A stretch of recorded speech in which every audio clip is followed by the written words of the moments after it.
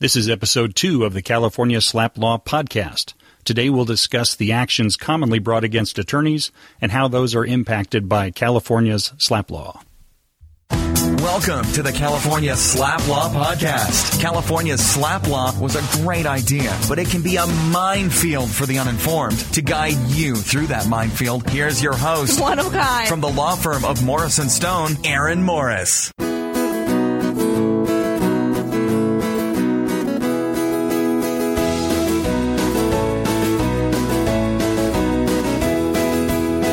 Welcome to the California SLAPP Law podcast. I am your humble host, Aaron Morris. I'm a partner and the changer of the Sparkletts water bottle at the law firm of Morris & Stone. Although in fairness, my daughter does sometimes change the water bottle if I'm not around. So welcome to the show. I think you'll find today's podcast very informative. Last week, I promised that this week's show would present you with a SLAPP law checklist so you'd have a way to check to see if an action is a SLAPP, whether it's an action you received or one you're about to file. That turned out to be a really bad idea. I actually started to put together the show and realized that was more of a visual presentation. My first clue should have been that I was referring to it as a checklist. That's better suited to a paper format. So I did you one better. I created a PDF document you can download for free from CaliforniaSLAPPlaw.com. That's a much better way to present the information because I can give the case citations and case summaries, that sort of thing. Remember, I read the cases so you don't have to. Do yourself a solid while you're at CaliforniaSLAPPlaw.com and sign up for my newsletter while you're there. It lets me inform you of any important developments. In fact, after subscribing, you might as well cancel your daily journal subscription. Well, maybe not.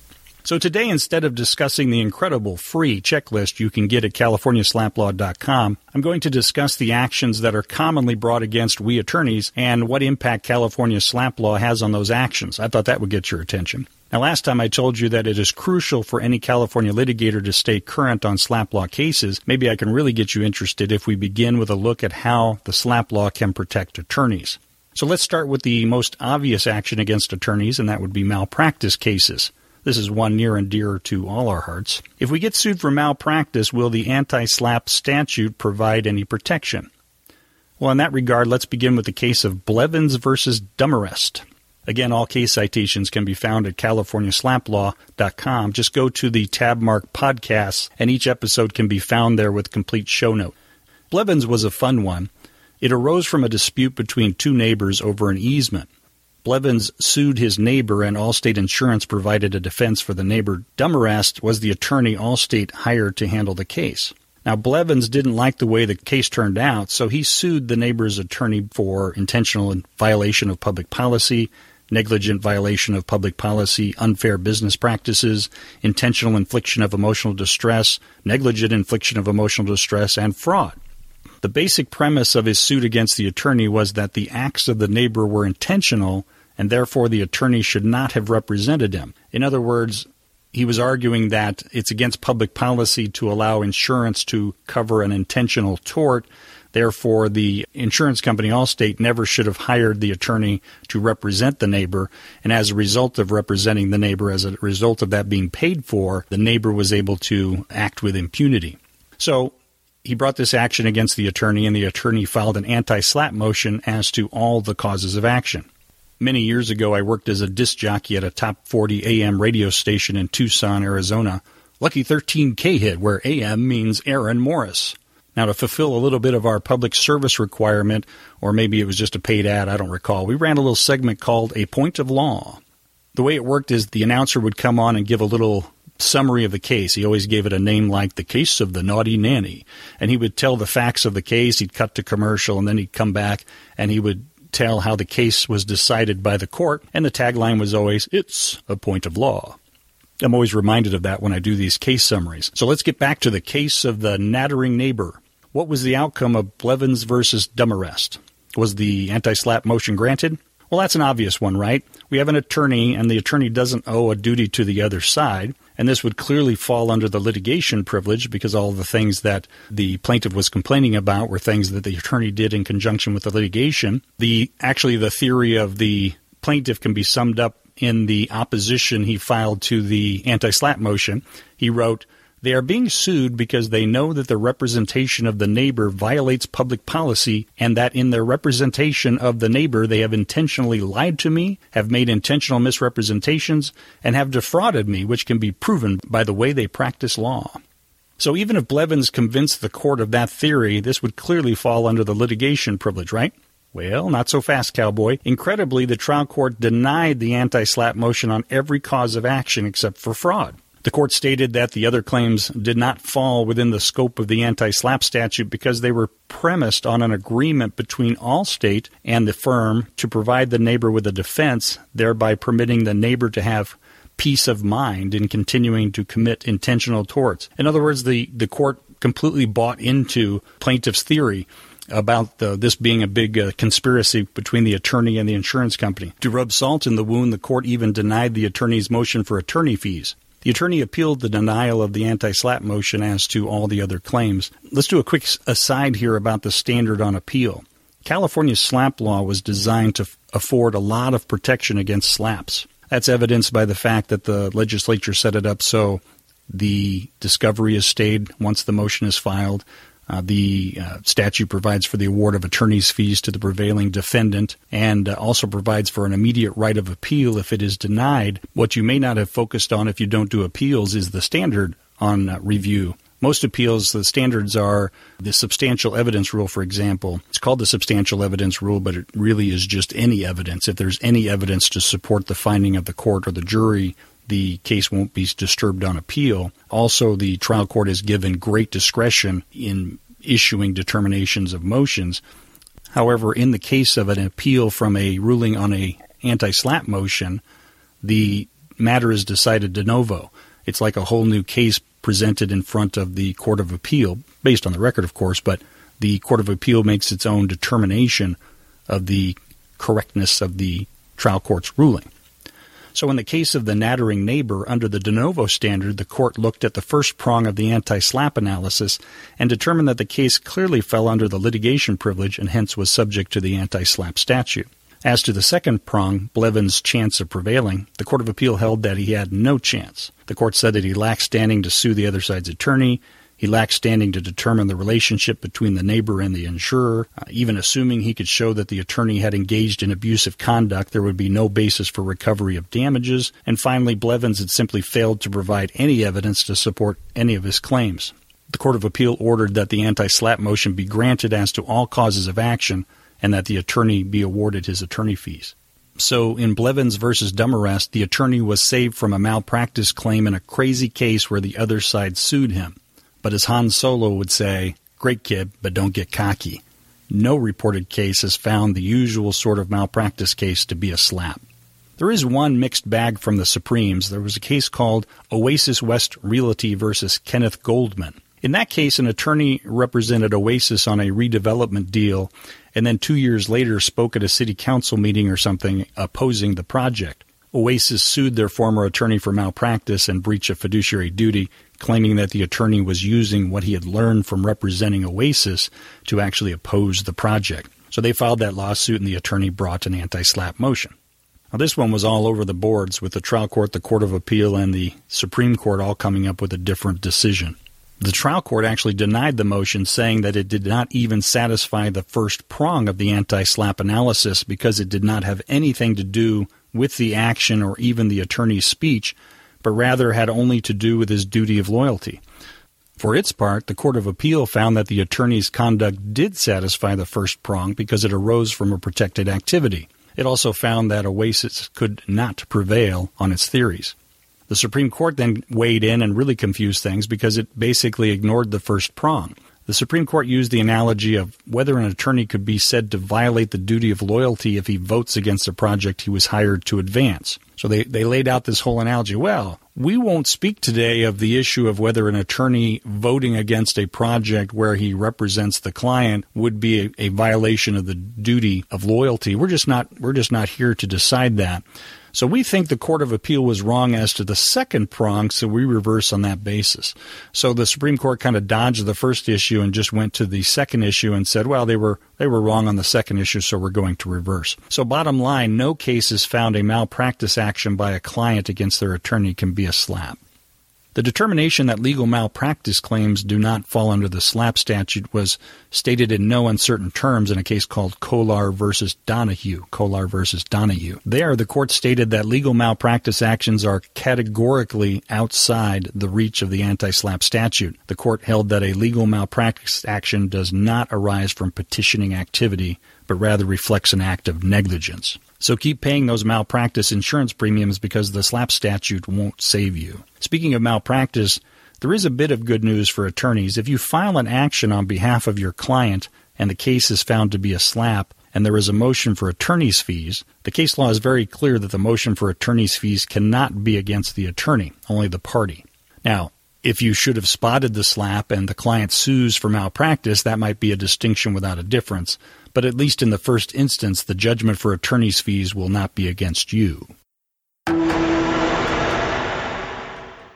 How about malicious prosecution actions against attorneys for the actions they pursue? Can California SLAPP law provide any protection for those? Well, let's lay a little foundation first. In a sense, a malicious prosecution action is always a SLAPP in spirit. By definition, a malicious prosecution action is a lawsuit against someone who exercised their right of redress. For this reason, a malicious prosecution action will almost always be met with an anti-SLAPP motion, and it will almost always be found to meet the first prong of the analysis. In other words, does the conduct arise from protected conduct? Thus, whether a malicious prosecution action is a SLAPP will come down to the second prong. Is the plaintiff likely to prevail? In that regard, let's discuss Zamos versus Stroud. There was an attorney named Zamos who represented a client fighting a foreclosure. From all indications, Zamos did a great job, and the case ended up settling in favor of the plaintiff for $250,000. But as is usually the case, no good deed goes unpunished, so the client sued, claiming she'd only agreed to take the $250,000 because Zamos promised to sue a bunch of other people and to get her house back.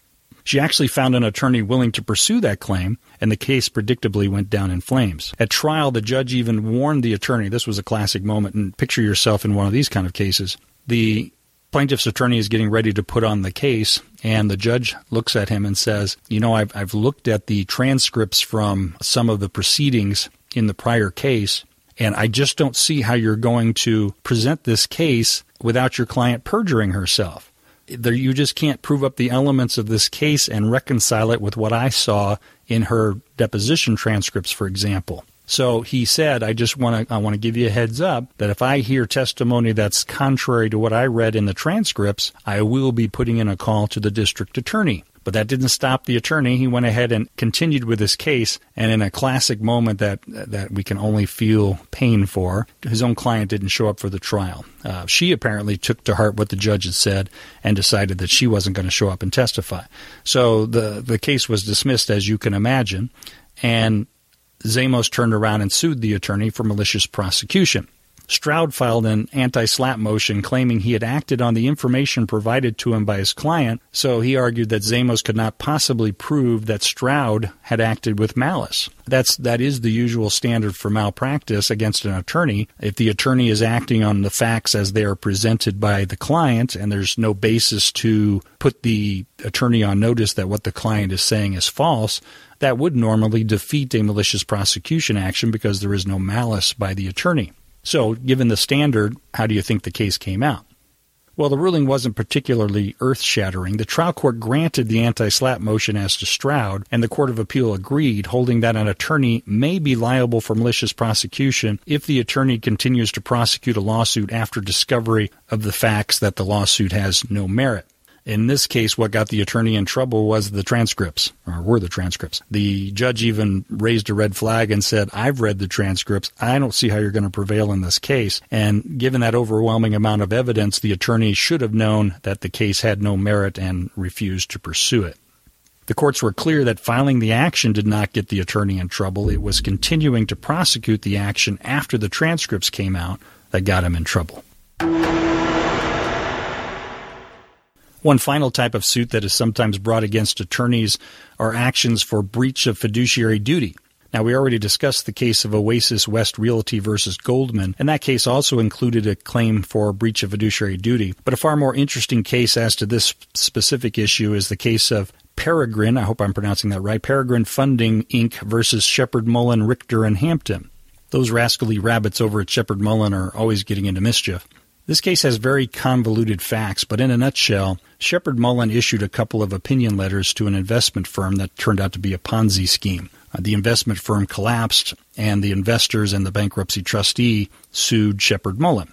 Sheppard Mullin brought an anti-SLAPP motion, which was denied by the trial court. Sheppard Mullin exercised its right of immediate appeal and scored a partial victory before the Court of Appeal. The Court of Appeal ruled that the trial court was correct in denying the motion as to some of the plaintiffs, but not as to others. The case contains a great discussion of the issues presented by a mixed cause of action that included protected and unprotected conduct. The complaint had alleged two types of wrongdoing by Sheppard Mullin, and that's where the protected and the unprotected conduct came from.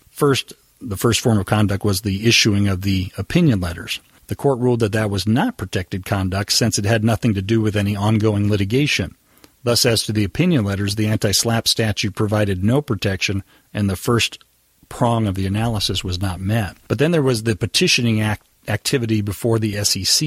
The court ruled that that was protected, and since the court found that that was really the heart of the litigation, it held that the first prong was met and the plaintiffs had to make a prima facie showing their claims had merit. So the bottom line is that the anti-SLAPP statute does provide some protection for attorneys against claims of fiduciary duty, breach of fiduciary duty. It just depends on the merits of the claim.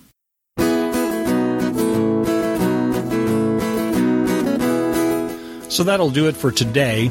It is essential that California litigators stay current on SLAPP law, but if you need a self-interest to be motivated, now you know that SLAPP law can sometimes afford some protections to attorneys. Be sure to subscribe here and at CaliforniaSLAPPlaw.com, and that will keep you current on this important area of the law. Thanks for listening. I'm glad you found my humble effort, and I hope you found it informative. Have a great week, and try not to slap anyone.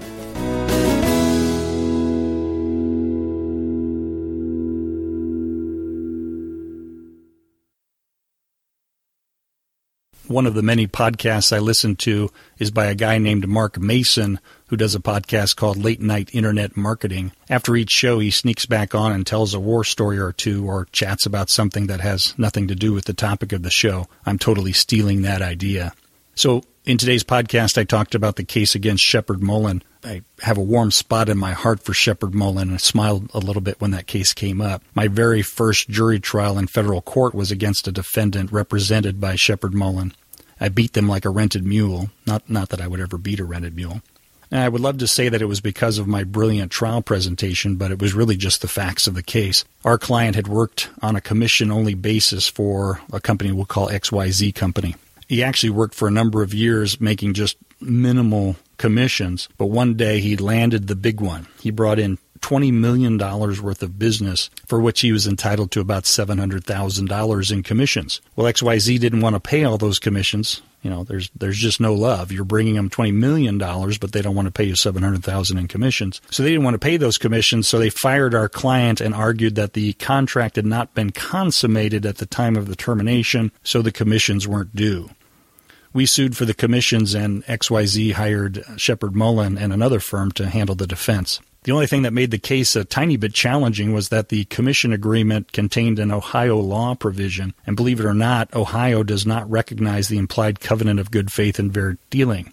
I mean, that's really what the case was all about. They had manipulated the contract in such a way that they were claiming they were entitled to deny him the commissions. That would be the classic scenario for the implied covenant of good faith and fair dealing, but we didn't have that to work with under Ohio law, so it was strictly a contract basis. The trial had a lot of entertaining moments, but there were two things that the Sheppard Mullin attorneys did that were so funny I'll just never forget them. We were asking for, as I said, $700,000, and so during closing argument, one of the Sheppard Mullin attorneys did the routine where he took a check. It was actually a check from the company, from XYZ Company. He puts it on the overhead projector, the Elmo unit, and blows it up, this entire size of the wall, and then while he's arguing, he fills out the check, and he makes out a check to my client in the amount of $700,000 and argues to the jury, that's what this case is all about. It's all about money. He wants you to order my client to write a check for $700,000. Well, that might work in a personal injury case where you're claiming the person is claiming damages they're not entitled to, but this was a breach of contract case. Either the money was owed or it wasn't. The jurors came up to us afterwards, and I asked one of them about that, and he said, oh, yeah, we were really offended by the check routine. He said, we got the impression that he wanted us to say, "Ooh-wee, that's a big check. We can't be writing a check that big." And he said that was so offensive because it's just a matter of whether the money is owed or not.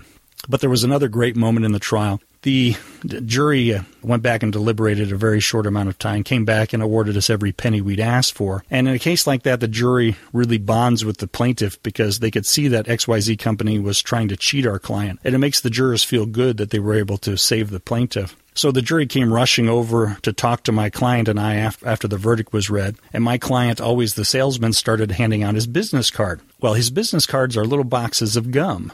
And for some reason, Shepard Mullen during the trial had made a big deal about his bubblegum business cards. I never really understood why they made an issue of that. I think maybe it was just to show he was unprofessional or something. You know, a businessman working with $1 million contracts shouldn't be giving out bubblegum business cards or something. But anyway, they made a big deal out of it, and that's why it was so funny that now we're following the trial. My client is handing out these business cards to the jurors that have bubblegum in them. And so the judge at this point had already left the bench, and he was over in the corner of the courtroom conferring with the court clerk. And the Shepard Mullen attorney, seeing that my client was handing out these bubblegum business cards to the jurors, shouted to the judge over the din, "Your Honor, the plaintiff is bribing the jurors."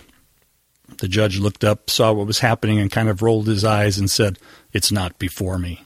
I love being a litigator. Have a great weekend, and talk to you soon.